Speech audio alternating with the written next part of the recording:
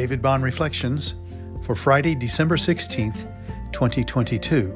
In the First Light, the Rule and Reign of God. Genesis 1, 3-4. And God said, "Let there be light," and there was light. And God saw that the light was good.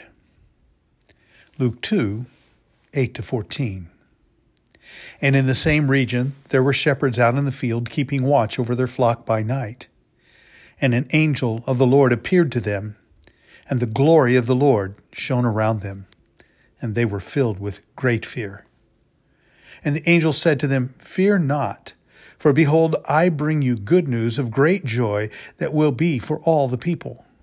For unto you is born this day in the city of David a Savior, who is Christ the Lord.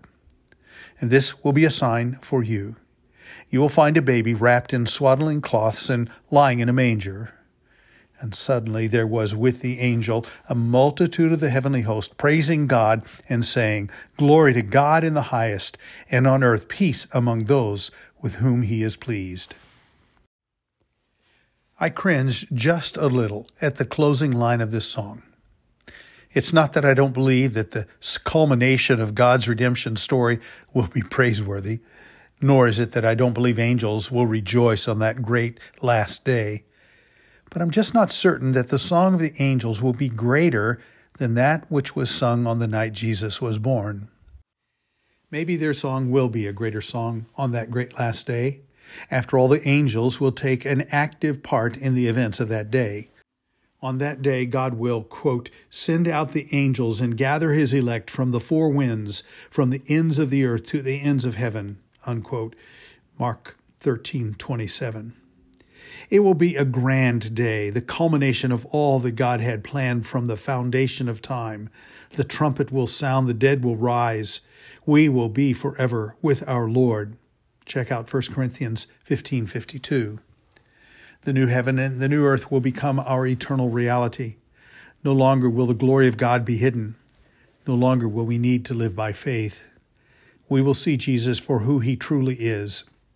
Every knee will bow, some under duress, others in delightful worship. The problem I have with the final thought of this song is the unspoken implication that Jesus is not now reigning.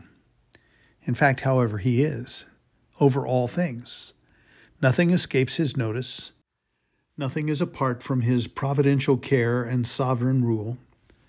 Thankfully, God also rules in grace. The classic definition of the kingdom of God is the gracious reign and rule of Jesus in the heart of the believer. One commentator cites Martin Luther as having said, "We know as little about the next life as a baby in the womb knows about the life he is about to enter. But every believer knows this. In the gift of the Holy Spirit, God has given him a foretaste, the first fruits, the down payment of the powers and joy of the life of the world to come."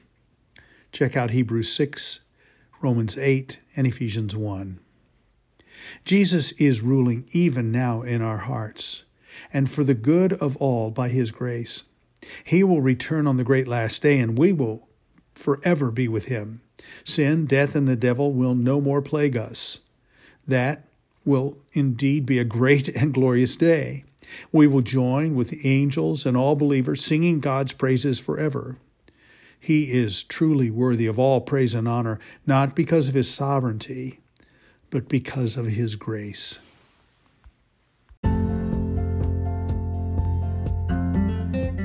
David Bond Reflections for Friday, December 16th, 2022. In the First Light, the Rule and Reign of God.